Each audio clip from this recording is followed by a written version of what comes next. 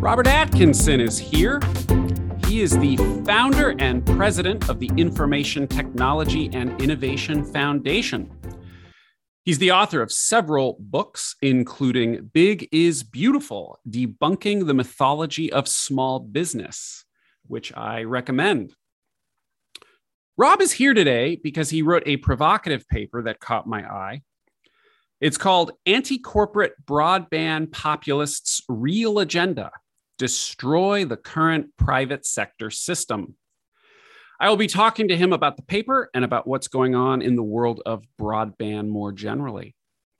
This is, of course, the Tech Policy Podcast. I'm Corbin Barthold. We're fortunate to be joined also once again by Tech Freedom's own Jim Dunstan, our general counsel, a broadband expert in his own right.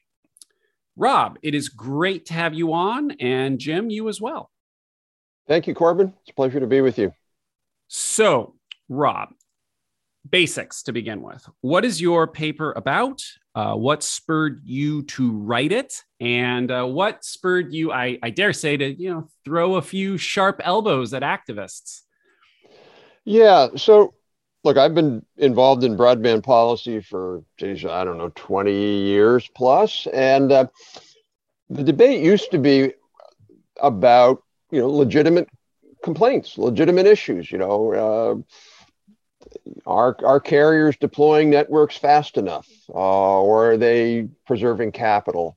Are they deploying networks geographically broadly enough? And if so, what should we do about that? And so those are all, what do we do about people without broadband access and affordability? Those are all important questions, no question about it. But what broadband activists have been doing in the last decade or so is they have, the agenda now for them is not to improve the current US broadband system, which, as you both know, is principally private sector led, intermodal. So it's multimodal now when you've got 5G and fixed wireless, you've got cable and you've got telephony, and now even low LEO satellites. Their goal right now is to basically supplant that system with a publicly owned system, a municipally owned system, or a local small business co-op system of broadband. They do not want to have the current broadband system where you have companies like Comcast and AT&T competing with one another. If they can't destroy that system, they at least want to have it be heavily regulated the way the old Bell system was regulated. Now, if that's your goal, how do you do that? How do you convince people to really do a radical change in our economic system? It'd be like going from private sector healthcare to a Canadian healthcare system. That's the magnitude of what they want to do only in broadband. Well, what you've got to do is you've got to just convince everybody that the current system is not performing well. You've got to tear it down. You've got to critique it at every single point. And that's what they're doing. And I don't want to say that every single critic of the current broadband system is doing that, but the lion's share of the progressives and populists are doing that. So when you hear things like, well, our prices are too high, or our coverage is too limited, or our speeds are too low, or whatever, or there's, quote, redlining, you have to take that with a grain of salt and realize the agenda is not about reform. The agenda is about a fairly radical replacement. And we need to, people who are serious about a good system need to be able to critique and look at each one of those claims and understand why they're being made and are they accurate? And in most cases, they're not accurate. The paper goes through several claims that critics of the broadband sector make. As you just mentioned, if that's your goal, you attack from every possible angle. So the paper's pretty good at going through those seriatim. And let's discuss a few of them, starting with one that I often find is up front in some of these debates, and yet I think is maybe the weakest of the ones we're going to talk about. And that's that internet service is too slow. And this is grossly anecdotal, but just in my own life, I travel around, I have my internet connection here. And if you just have the lived experience of internet, shall we say, things have advanced beyond my wildest dreams. I mean, I'm old enough to remember the buffering circle of death downloading individual pictures when I was a kid. And now I'm sitting here, I'm talking to you on a Zoom call. I do a lot of my business on Zoom. It's totally reliable. Now, I don't live in some rural area. We'll get to that in a moment. But my speed tests are always good. So what is there to complain about internet speeds? Well, look, if you want to have everybody lose faith in the current system, one of the best ways to do it is to tell everybody their speeds are too low. And you're absolutely right. I mean, the fact is that over the last decade, U.S. broadband speeds, average speeds for the average person in the U.S. have increased 40% every year. So think about that, 40% compounded over 10 years. And there doesn't seem to be any cessation of that. It's just going to keep continuing. There's a company called speedtest.net, which, is not a perfect measure, but it's pretty good for broad national measures. And it shows that we rank 6th in the US, 131 megabits per second. So just to use that example. I'm sorry, 6th in the world? 6th in the world, even ahead of South Korea. So we, to do this call, we need, we need 10 megabits maybe just to be safe. That's all. So the average speeds are 131. So look, the idea that somehow our speeds are not adequate is based upon there are other measures like OECD, and what they all find is that, the US is number one. In this study, we're number 6, and in some other studies, we're number 12. But what that misses is, even in the study where we're number 12 or so, we're so close to the top. It's not like our speeds are like 1/3 of the top. They're like 85 to 90% of the top. So everybody clumps together in speeds around the world, average broadband, they all clump together. And yeah, we're not number one, but that's like saying, hey, our cars only go 85 miles an hour when everybody else's in the world go 89 miles an hour. It's like, who cares? So the whole speed thing is just, to me, it's a bogus argument. It's the real question, as you alluded to, Corbin, is are our speeds getting faster?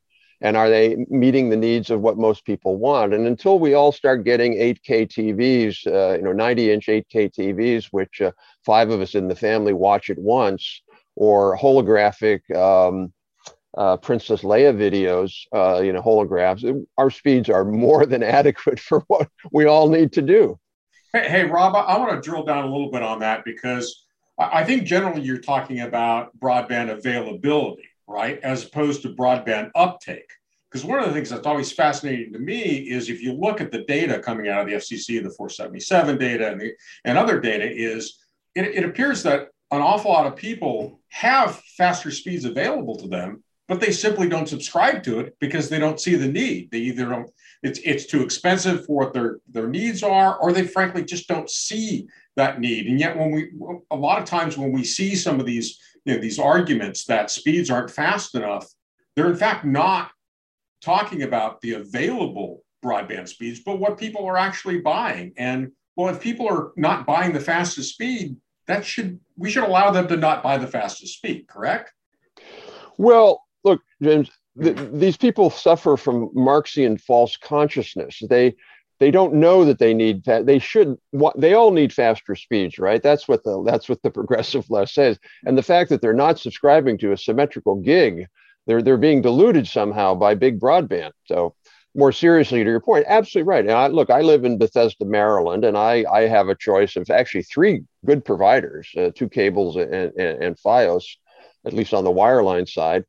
And I don't subscribe to the fastest. I actually could, for $10 more, not very much, I could really increase my speeds on Fios. And I'm like, why? Why? My speeds are so far above what I need right now, that paying $10 a month more, which isn't very much for, significantly expanding my speeds, I don't want to do it. And you're right, most people are in that camp. They just don't have a need for super fast speeds. And you hear this nonsense all the time, places like Chattanooga, where the federal government, rather than spend money on helping rural areas that had no broadband at all, in the 2009 Recovery Act, they gave Chattanooga $100 million, which already had good broadband, for the government to build a fiber to the home network, which now I think you can get gigabit speeds if you're willing to pay $350 a month.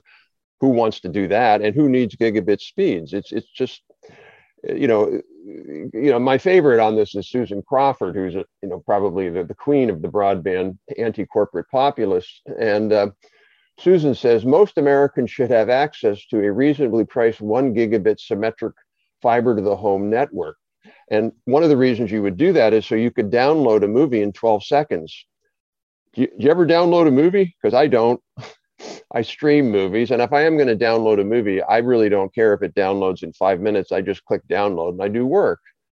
So it's really, the whole speed argument is a way to try to convince people that somehow the product we're being sold is insufficient or deficient.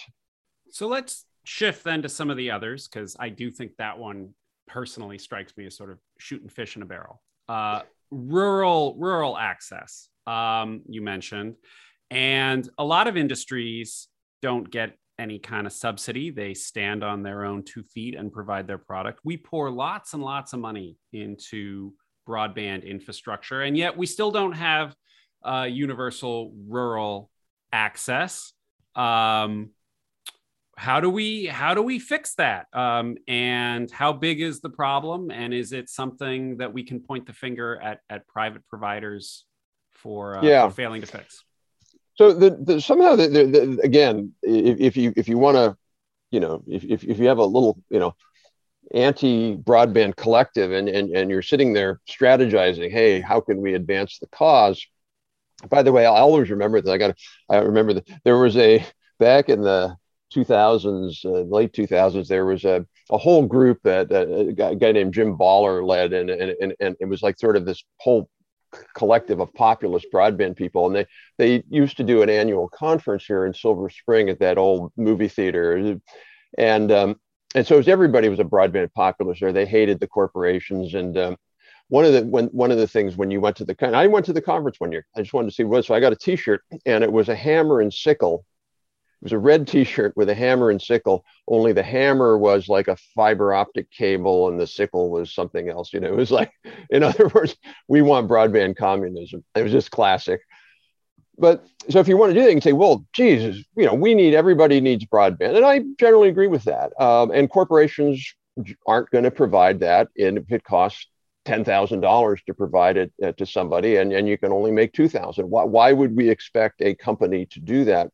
So their argument is, well, if we had government municipalities do that, well, wait a minute, those places without any broadband now, they have governments. Why aren't they providing the broadband? They can subsidize it out of their own tax base. And the reason they're not is because it costs a lot of money. So the answer to that is you can have a legitimate debate about should there be a subsidy for broadband. We think there should be. And by the way, given the fact that we've now spent we're going to be spending $70 billion because of the infrastructure bill and the prior bills on rural broadband.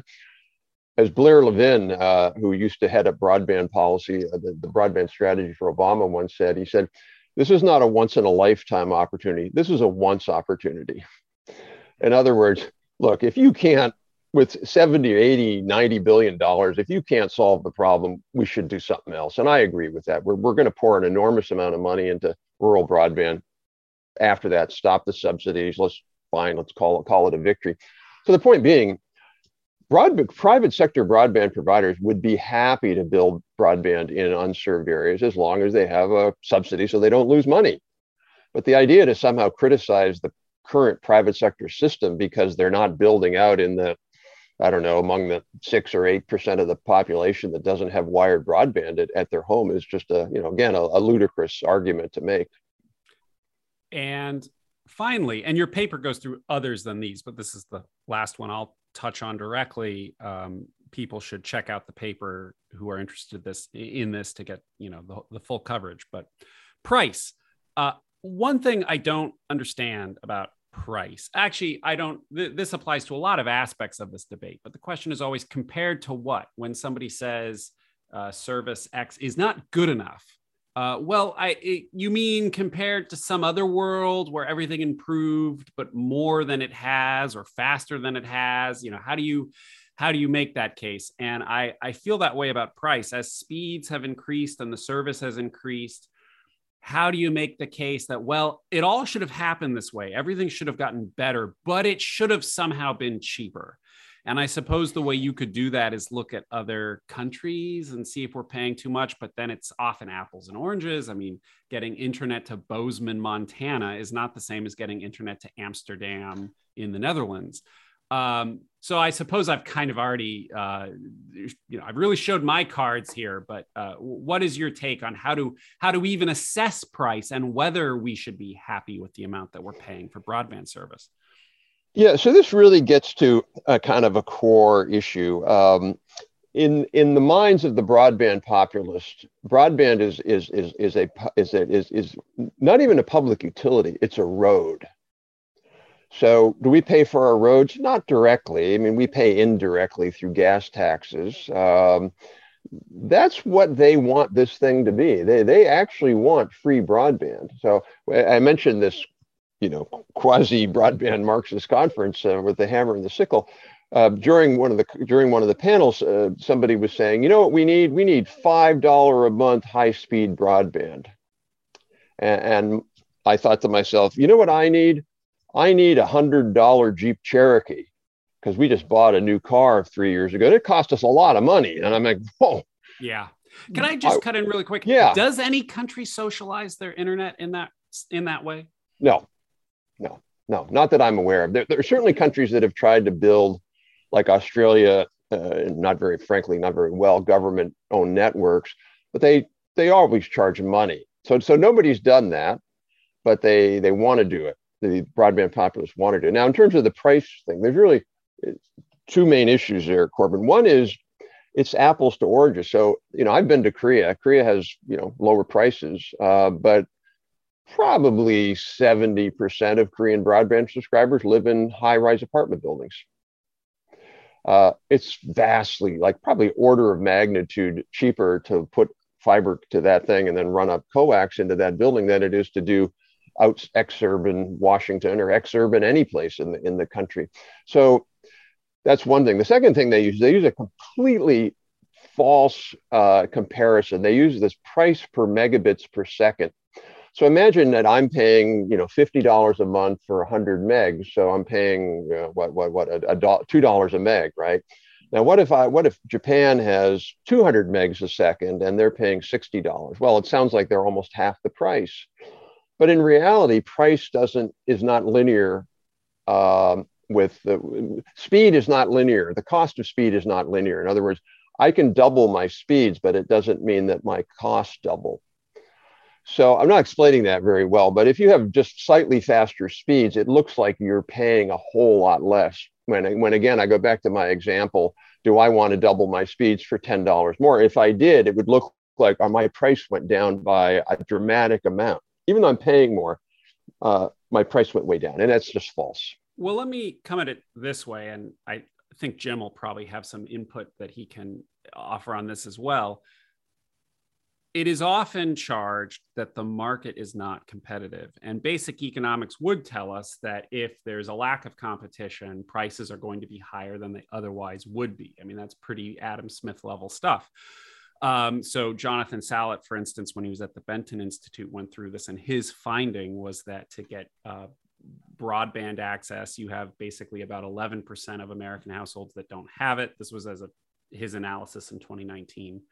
35% are in a market that has only one provider, and then 37% are in a duopoly where there's one choice in the sense of you choose between one of two providers.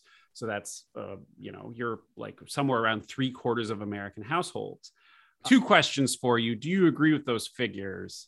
And if you don't, what's the problem? So this is one of the problems. So if you define broadband in a certain way, you could actually define it that almost nobody has broadband in the US. If you said broadband was 1 gigabit symmetrical, 0.5% of the American population has broadband. Oh my God, why don't we have broadband?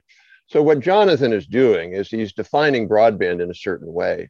to make it look like there's only one provider in place, or there may be two. It's just, I'll give you an example. I may not have made this clear. Yeah. So to be clear, Salit defines it as 100 megabytes download and 10 megabytes upload per second. Yeah. Well, that again, I live in Bethesda. If I wanted to buy 100 megabits, I could do it this afternoon. I could do it online, and I don't.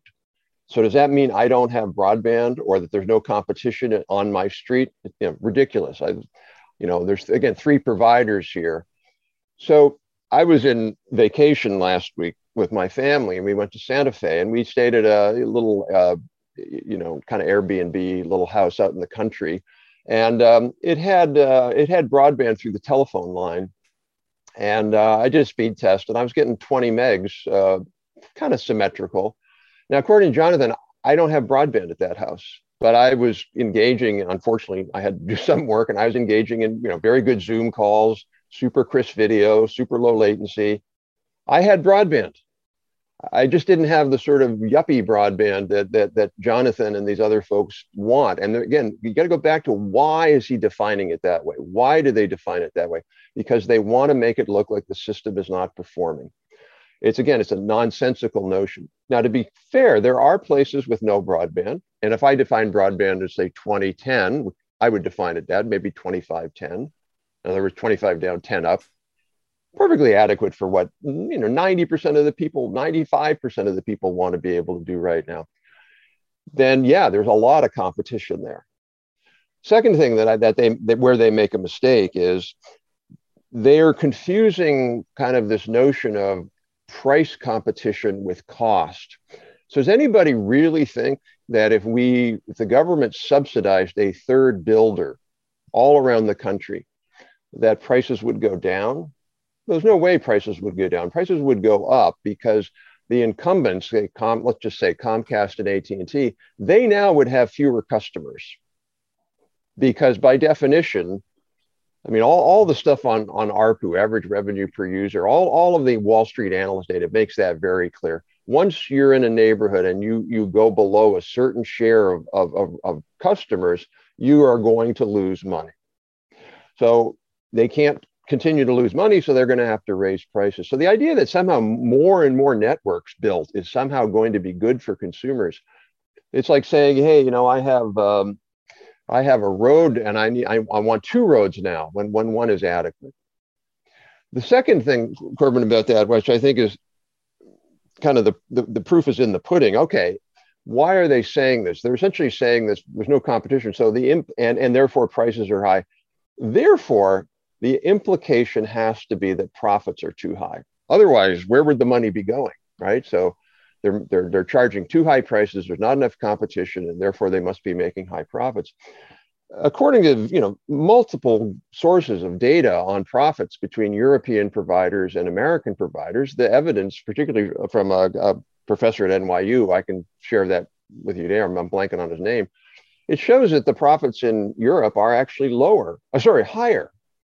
So if you take sort of the major 8 broadband providers in Europe, Deutsche Telekom and Telefonica and all that stuff, and you average their profits versus the average profits of, say, Comcast, AT&T, Charter, Verizon, our profits are pretty much exactly the same, if not a tad lower. So explain to me, what's the problem? There doesn't seem to be any excess profit gouging here. And moreover, our cost structure is higher, because Europe is much more densely populated. They can run wire to 100 houses at maybe half the cost that we can do it. So I don't see that as I see that as a success. Boy, we've got relatively fair profits. They're in the realm of normalcy, if you will. They're not higher than our competitors. So what's the problem? Again, you got to go back to the core reason. Why do they define it so that we don't have competition? Why do they want more competition? What they want is they want government-induced competition. Oh, we don't have enough competition. What should be the answer? We're going to overbuild. This is why this, to me, is probably the single most important question over the next 2 years, because there's a massive amount of money sitting out there now that the Department of Commerce is going to be handing out to the states to build networks. The single most important question is, Are the states going to use that money to finally provide broadband to people that don't have any broadband? Or are they going to use it on this campaign to overthrow private providers and overbuild?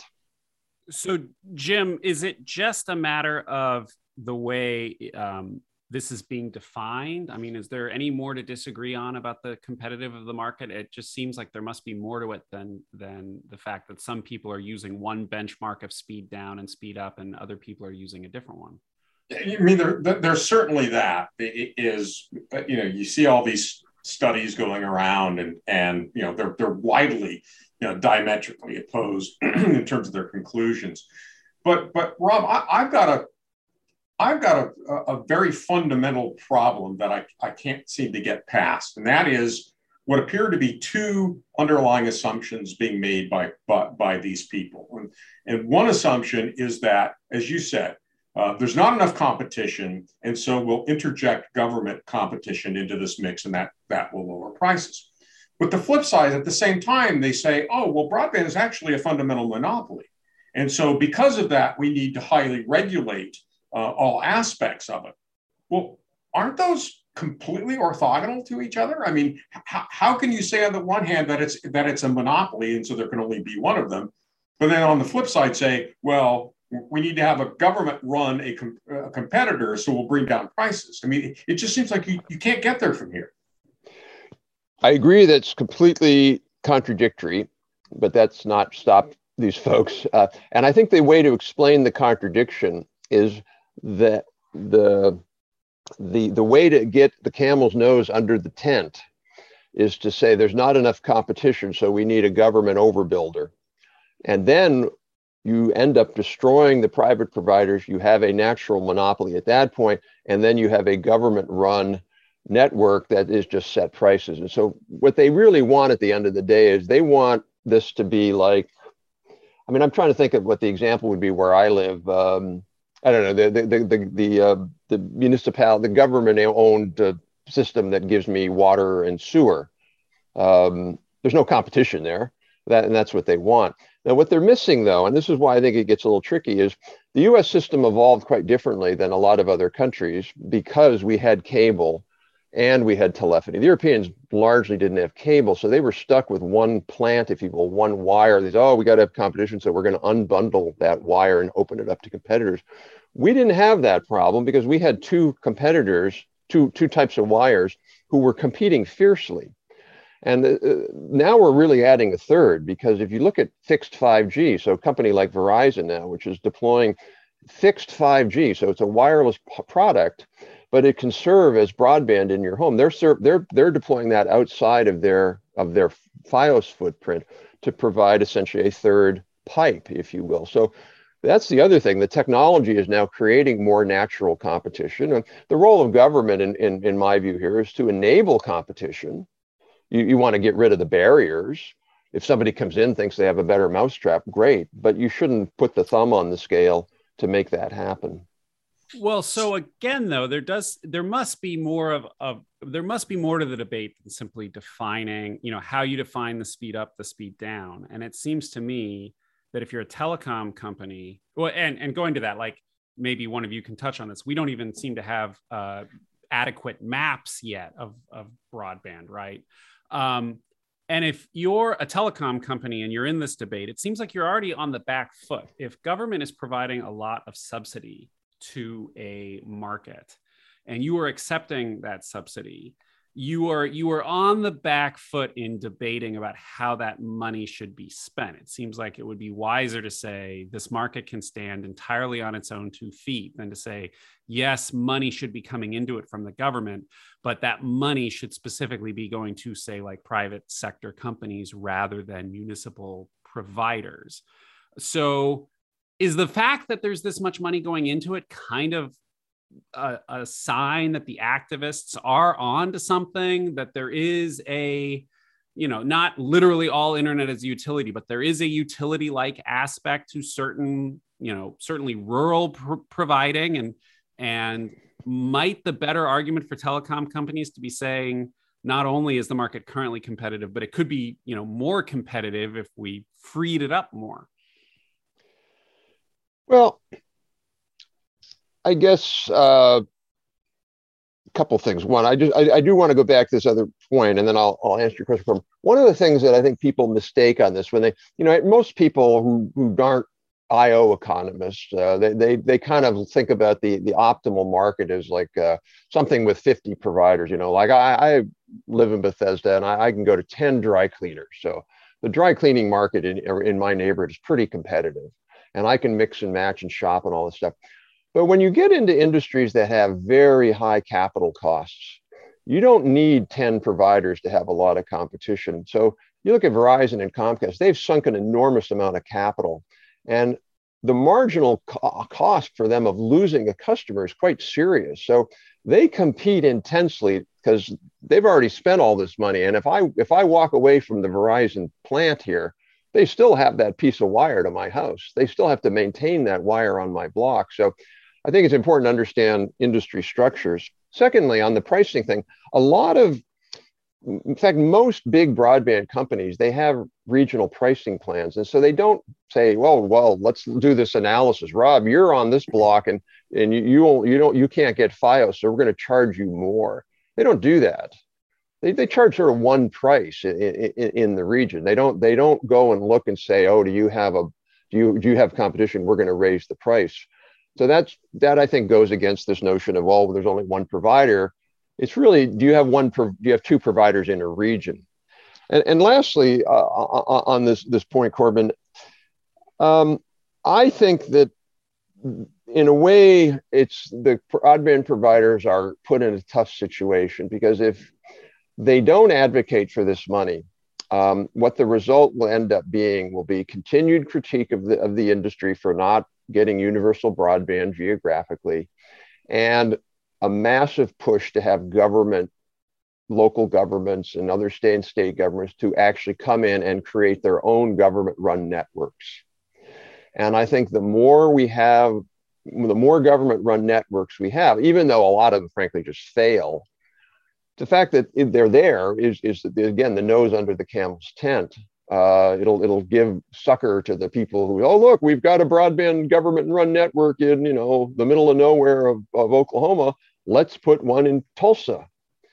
So I guess I do think it's important. I support having the right government subsidies. What I would do, frankly, would be I would have reverse auctions.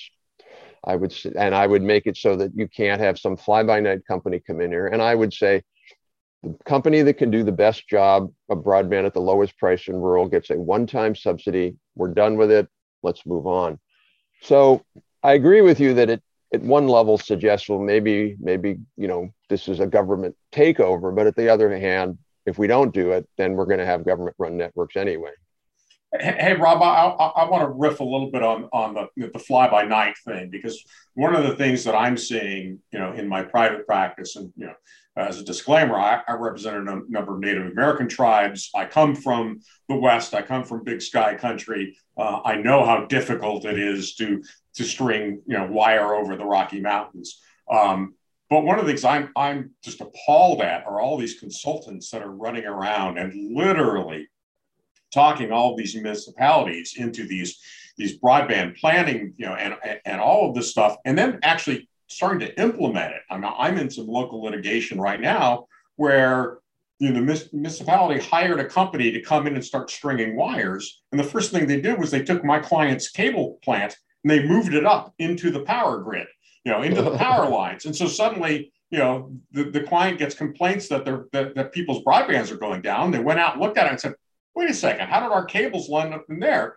And when they called the company, they said, well, we've never actually done this before, and that was the only space we saw available left on the pole, so we just moved your plant into that. And I mean, that's a data point, but I'm seeing more and more of this of people who are really fundamentally unqualified to be building these networks, as opposed to the people who've built these networks over the past 100 years. And how do you respond to that?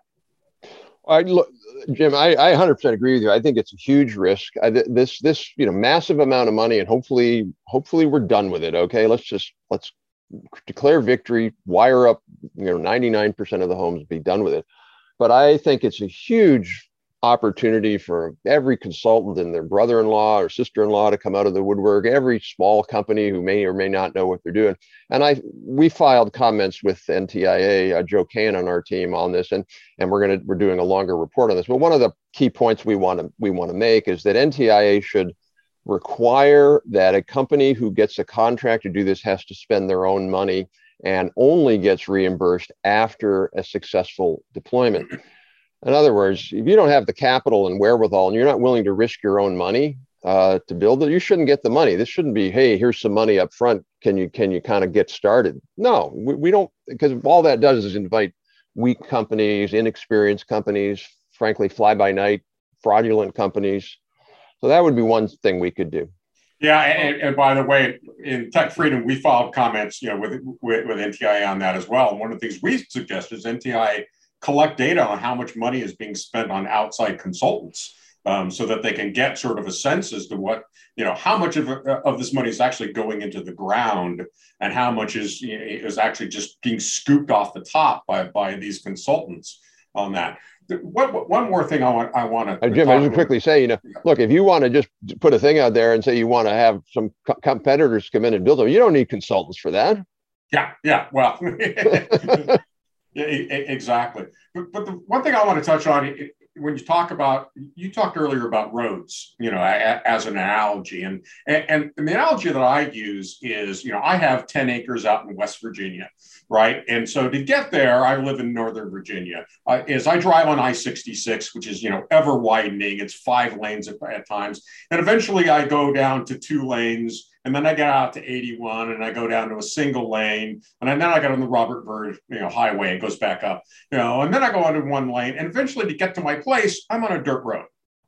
And yet all the construction I see is never on my dirt road. It is always on the arteries that feed back into that. And I see this sort of move into municipal broadband is the same thing. That money never really is going to go to my dirt road in West Virginia. It's always going to be the equivalent of widening I-66, isn't it? Because if you're a government, isn't your constituency the most number of people who live, and they all happen to live closer together? I mean, how do you square that circle that a government it is always going to cater to the most number of people, which means it's always going to increase the broadband to the people living closest together.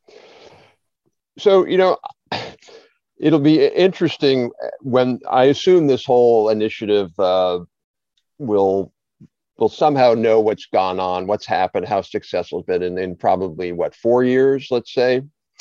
And in 4 years, I will either be saying, oh, geez, my entire philosophy of government was wrong and I failed, or I'll say, no, wait, it can happen. And by what I mean by that is, if you look at what happened in the Recovery Act monies of 2009, Jeff Eisenach has shown that a lot of that money was just totally wasted and went to overbuilding. And I have to say, I was disappointed because I thought government could do better. I mean, we supported that. And I'm willing to, it's like Charlie Brown in the football. I'm willing to kick the football be Lucy and kick it one more time. If it turns out, and I think there are pressures to do that, there was you guys shared a report from Pennsylvania that was very clear where that was going, to overbuild. If it turns out that a lot of that money was spent on overbuild, and in 4 years we still have 4 or 5% of the U.S. population unserved, then we just basically got to say, this is a joke. This is a complete joke, and we should just stop, because that would be a failure. I mean, I harken back to the 2017 white paper out of the FCC, where they said that I think at that time it was 12% of the population doesn't have broadband as they defined it, and that it would cost $40 billion to get down to 1%, and another $40 billion to get to, all the way to everybody having, in that case, fiber to the premises, FTTP. Well, that was 2017. That's 5 years ago. We've spent well over $80 billion.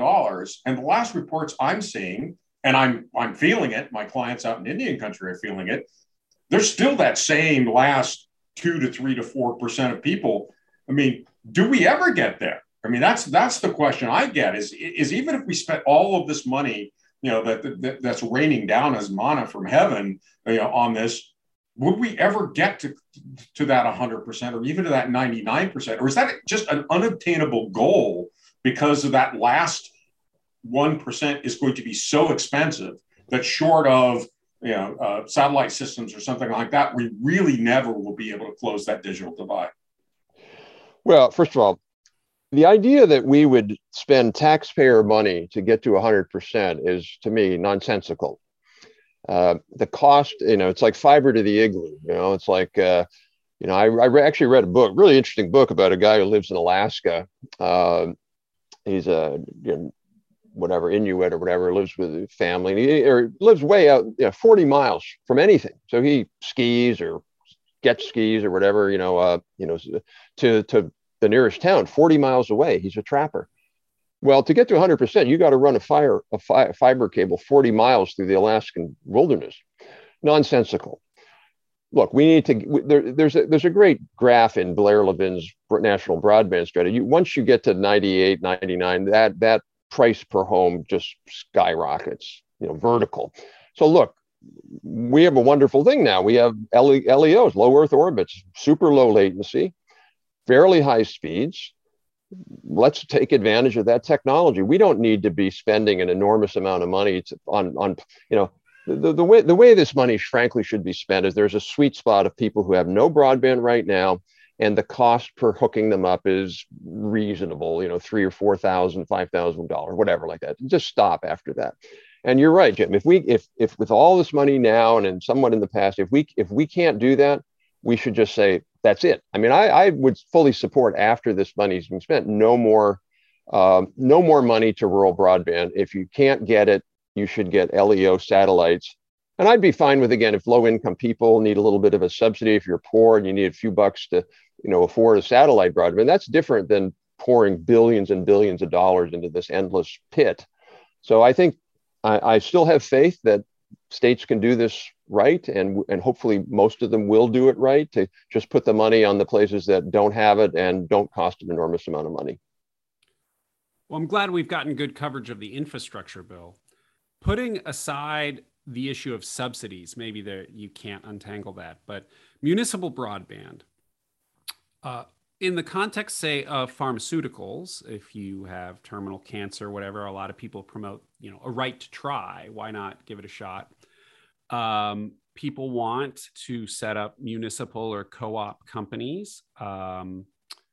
They're going to create a competitor if they're totally incompetent.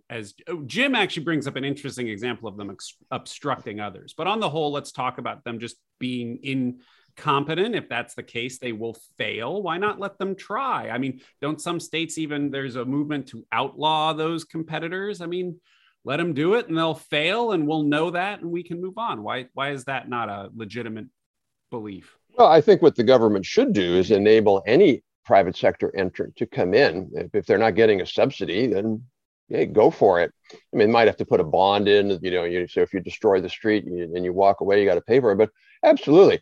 And it could be a worker-owned co-op. It could be a community-owned co-op. Great, wonderful. But where you cross the line, though, is when you have the government itself providing the network. Because to me, the problem with there's a great example of a town in Utah, Amon, Utah, that we wrote about. And in Amon, Utah, there was a cable provider. It's a small city, not very big at all. There was a cable provider and a telco provider for broadband, and the city decided they wanted their own. So what they did is they created these broadband districts where if you want to get broadband, you got to get a bunch of your neighbors to sign up. So I think that's called redlining, as the populace say. And then secondly, you have to pay a $3,500 sign-up fee. And on top of that, there's a big, giant debt on the government's books where they subsidize this and now are paying it off. Why is that fair competition? Because it's not fair competition. So the problem with government competition, especially where you already have providers, I think is it tends to be unfair. They don't pay pole attachment fees. They get all these other benefits like hidden subsidies. My argument would be, look, if you're a town like that and you got nothing, there's no cable, there's no telephone, and you First thing you do is you go to your regional providers and say, hey, could you come into our town and what do you need to make this work? Could we give you like really streamlined pole attachments and really quick permitting? And if that point they say no, you got nothing, then I'm okay. We're okay with a government provided network because they got nothing. But that's not where most of the government provided networks have been. Most of the government provided networks are cities like Burlington, Vermont did this. They had Burlington, Vermont, when they started their government funded network, which went bankrupt and left the taxpayers in massive amount of debt, they had really good broadband. They had the same broadband I had in Bethesda, Maryland at the time from cable company and telco company. So it's those kinds of things, which it's just at that point, you're doing something ideologically, not pragmatically. Jim brought up a good point. He mentioned that there's sort of, sometimes the argument is made that it's a natural monopoly of broadband. And so that would assume you have one provider. And sometimes there's talk of creating greater competition. And that ties into a thought that I've had before. Progressive populists, when they look at big tech companies, Google, Amazon, or whatever, their case tends to be break them up. When they look at big telecom, for lack of a better term, they tend to say, bring in more competition, government co-op services. Those are very different approaches. Now, you could make the case in each instance, I think poorly in each instance, but you could, that it's okay, it's a natural monopoly. Well, that would recommend the same approach, the same solutions, and yet they have completely different solutions. And when I think about, well, why is that? My hunch is that at the core is the fact that Amazon is seen, and Google, well, let's stick with Amazon. They're constantly innovating. They are, if anything, the complaint is that they are ruthless innovators. They're so good at it that they're constantly wiping out mom and pop stores or whatever is kind of the story. People don't, let's be honest, people don't really say that about telecom companies. We look at things like the AT&T Time Warner merger, to just take one recent example. Like the headlines don't tend to be sort of a victims of their own success type narrative the way they are with, say, Amazon. And frankly, the service of cable companies, for fairly or unfairly, I take no position, but it can be very negative. I think of the South Park episode that just makes a total running joke throughout of it about how much people hate cable service. The cable operator, the phone operator, takes positive pleasure in messing with the customer. Oh, we'll be out there to fix it between 8 a.m. and 8 p.m. sometime in March, kind of thing. And so that's a long windup to say, part of this is not activists just attacking. It is that telecom is struggling to have an image the way that big tech does of these positive innovators. How do you, feel free to comment on whether that's fair, and fair or unfair, how do we improve that? How do we make it so that populist attacks don't get taken seriously or can't get traction? So a couple of things. The argument that they've done these consumer satisfaction surveys, and broadband providers tend to rank low, and so the anti-corporate activists just jump all over that. They say, if we had more competition, you'd have higher quality services. Well, there's a really good case in point. We can look at that, and if you look at the same survey in the UK, you find the exact same results, even though in the UK they have forced unbundling from British Telecom, and the average consumer there can get 4, 5, 6 different providers. It's the exact same result. Well, how can that be? The answer is, look, this is a really hard thing to do. You want to send somebody out the cable guy or the cable gal. It's not like, this will take 1 hour. You don't know that. It might take 4 hours. These are complex systems. Their wires could be down. Somebody's home has a problem. So the idea is, look, I'm not saying these companies are perfect, sure, but the idea is somehow that the reason customer service is not as good as people want is because of monopoly. Just again, it doesn't show up. The second point is these companies are innovative. If you think about, again, having increases in speed, name an industry where you have a 45% improvement in your product year over year, end over end every year. maybe the computer industry, sure. But I don't see that in many places. So they're innovating. That just doesn't come like, oh, well, geez, our speeds went up 45%. The other thing is they're investing a significant amount of capital every year. I don't know what it is, Jim, you may know that, 40, 50 billion a year. Yeah, I think it was 70 billion a year. And yeah. Since 1996, it's $1.9 trillion. Yeah. So that's a monopolistic industry that's just, taking, rent seeking. And the last thing is, if you look at a lot of these networks, particularly wireless networks, they're really the U.S. is leading. Our carriers are leading the push for what's called the O-RAN, Open Radio Access Networks, or network software-defined networks. I mean, this is a big revolution, really radical change in how networks work. It's not easy by any stretch of the imagination. Just say, oh, we can do that. No. It's really complicated. And the US carriers are in the lead in the world in pushing for that, because that new kind of open radio access network and software-defined networks, even on the wireline side, software-defined networks, are going to be really the next big thing.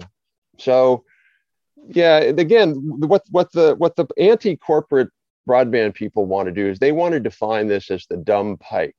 This is what Jim Baller, the guy who had that sort of communist conference, he always called it, these are just dumb pipes. So if it's a dumb pipe, it means that some city with 3,000 people in it and a local public works department of 12 people can run it, right? How hard is that?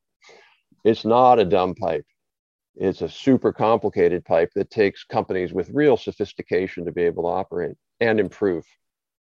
When it comes to customer satisfaction, I certainly want my broadband to work as well as my DMV visits. So I'm all for the government running it. Once again, it's all about the benchmark you pick. Oh, by the way, speaking of that, I went to the DMV today for my air emissions. But the last time I went, they said, oh, you can do this self-service thing, which is cheaper. The money wasn't, I just like self-service. So I did the self-service thing. I literally waited in line for 45 minutes. I got up to the thing and it had broken right before then. And I had to drive to the other place. So that was great innovation. Rob, this has been great fun. You have your hand in so many different topics, broadband and beyond. So it would be wonderful in closing to hear just what's on your plate. What do we have to look forward to from you in the future and the near future? And then, Jim, I'd like to ask you the same about you and Tech Freedom. But Rob, please. Yeah, so we were super sorry to lose Doug Brake, who had been doing broadband at ITI for, I think 7 years, but he went into the administration now at NTIA. But we have a new person, Joe Kane, who's just great. And Joe's really taking over the lead on that. So we're going to continue work, including on really how do we fix the spectrum mess? I mean, this whole FAA thing with 5G, that was ridiculous that it got that far. We're also going to be doing work on how do you make spectrum more of a free market, an open market with more rights there. Another big area that we continue to work on, it's not really broadband, but it's this whole demonization of emerging technologies, whether it's artificial intelligence or facial recognition. Look, you can have real legitimate arguments about what the government can do with that. But when I go to the gym, I would love to have facial recognition that I voluntarily sign up for, so that I don't have to pull out my phone or my card. So there's so many new technologies that are being demonized, particularly AI. That's an area we'll continue to fight for, because I think, we have to have more innovation in the U.S. to make people's lives better and more prosperous. And demonizing innovation is not the way to get there. Fantastic. Everyone listening, Rob is, he has his finger on the future. If you want to follow him on Twitter. And again, I recommend Big is Beautiful. Fantastic book. Thank you. Jim, what are we up to here at Tech Freedom? What are you up to? What's in our broadband future? So, we are the lawyers for the future. That's what we like to call ourselves. And I agree with Rob. We're all about freedom as well. And the fact that we've got to allow this innovation to continue and not demonize it. Yes, we have to keep our eye on it. And yes, we have to, strategically put some regulations in place from time to time. But by and large, I often say what we're guilty of right now is we're assuming that technology has ended. that we are at the end of history and that we are at the end of technology, and therefore we now need to overlay a regulatory process on top of everything, because we've squeezed everything we can out. And the fact of the matter is, even in the computer industry, Moore's Law is still continuing. And yet Moore's Law is now applying itself into so many other industries. Corbin, as you know, space is my passion. That's been my practice area, for almost 40 years now. And what we're finally seeing is Moore's Law, hitting space. And what we're getting, one of the benefits is LEO satellite systems. And that's not a result just of the fact that Elon Musk is launching stuff at 1/10 the price that everybody used to. But the satellites themselves are costing 1/100th the price of a traditional satellite. So there we go. And that's the type of innovation we've got to keep our eye on. And rather than try and derail it by concluding that we've already squeezed all the innovation out, we've got to get out of the way and just let that happen. And that's what we're champions for and will continue to be. Thank you both so much. I've been joined by Rob Atkinson. He is the founder and president of the Information Technology and Innovation Foundation. Also by Jim Dunstan, our general counsel here at Tech Freedom. I am Corbin Barthold, Internet Policy Counsel at Tech Freedom. This has been the Tech Policy Podcast. I don't say it enough. If you enjoy this podcast, please go and give it that 5-star rating wherever you listen. We would appreciate it. And while you go do that, I'll go prepare the next episode. Till next time. The Tech Policy Podcast is produced and distributed by Tech Freedom, a nonpartisan nonprofit think tank in Washington, D.C. To learn more about our work, make a tax-deductible donation, or find other episodes, find us online at techfreedom.org.